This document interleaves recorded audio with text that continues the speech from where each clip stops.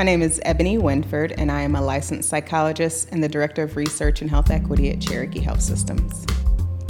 When I think about rights, I think about things that don't require permission. I think they're distinctly different from privileges. And when I think about rights, I think about things like healthcare. You shouldn't have to have a certain amount of money to meet your health needs. That shouldn't have to be a privilege. Because you exist, because you're a human, because you're living, you should have the ability to live a healthy, well life. I really think knowing what's a privilege and what's a right depends on your identity markers, your positionality within our society. What markers of privilege do you hold? And in the United States, being cisgender, heterosexual, white, typically Christian, are the most powerful markers of identity.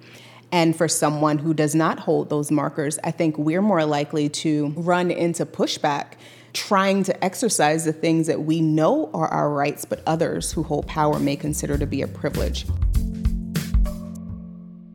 In the state of Tennessee, the right to choice regarding whether or not to carry a fetus to term has absolutely become a privilege. And I'll tell you why I think it's a privilege. Living in this state in Tennessee, I no longer have the right to decide what would happen to my body at the point of conception.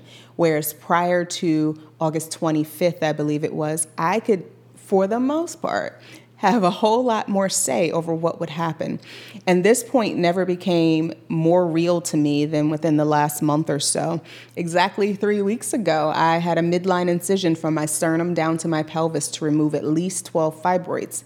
The largest one was 22 centimeters. And if you're thinking about size, imagine a basketball, which is 28 centimeters.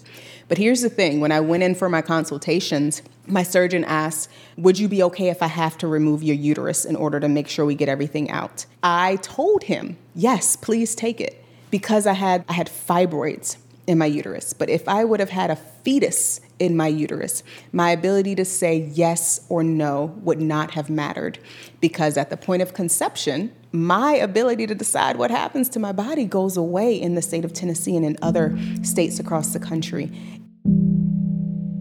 We know what we know about contraceptions, about different medical procedures for gynecological treatments because of what was done without permission to Black and brown bodies by people in power, by people in privilege. And now people with Black and brown bodies are disproportionately more likely to be impacted by the inability to determine what happens to their bodies at the point of conception. And the fact that we are allowing others' personal beliefs that are not backed in any type of science or research anywhere to determine whether or not I have access to a healthcare option that could save my life is ridiculous. Everything for me harkens back to my history, to my ethnicity, to my culture. I personally believe that it's an act of resistance for a Black or brown person to choose to have kids. It is an act of resistance for a Black or brown person in the United States to choose not to have kids because of the ways in which our bodies were used to reproduce labor and to earn profits for people who owned our bodies and to create medical procedures for people who didn't get to benefit from those medical procedures. It is an act of resistance to be able to say what happens inside of my body. And in the state of Tennessee, I can't even resist that way anymore because that right to determine what happens to me has been taken away. My name is Eboni Winford, and I believe in a woman's right to resist.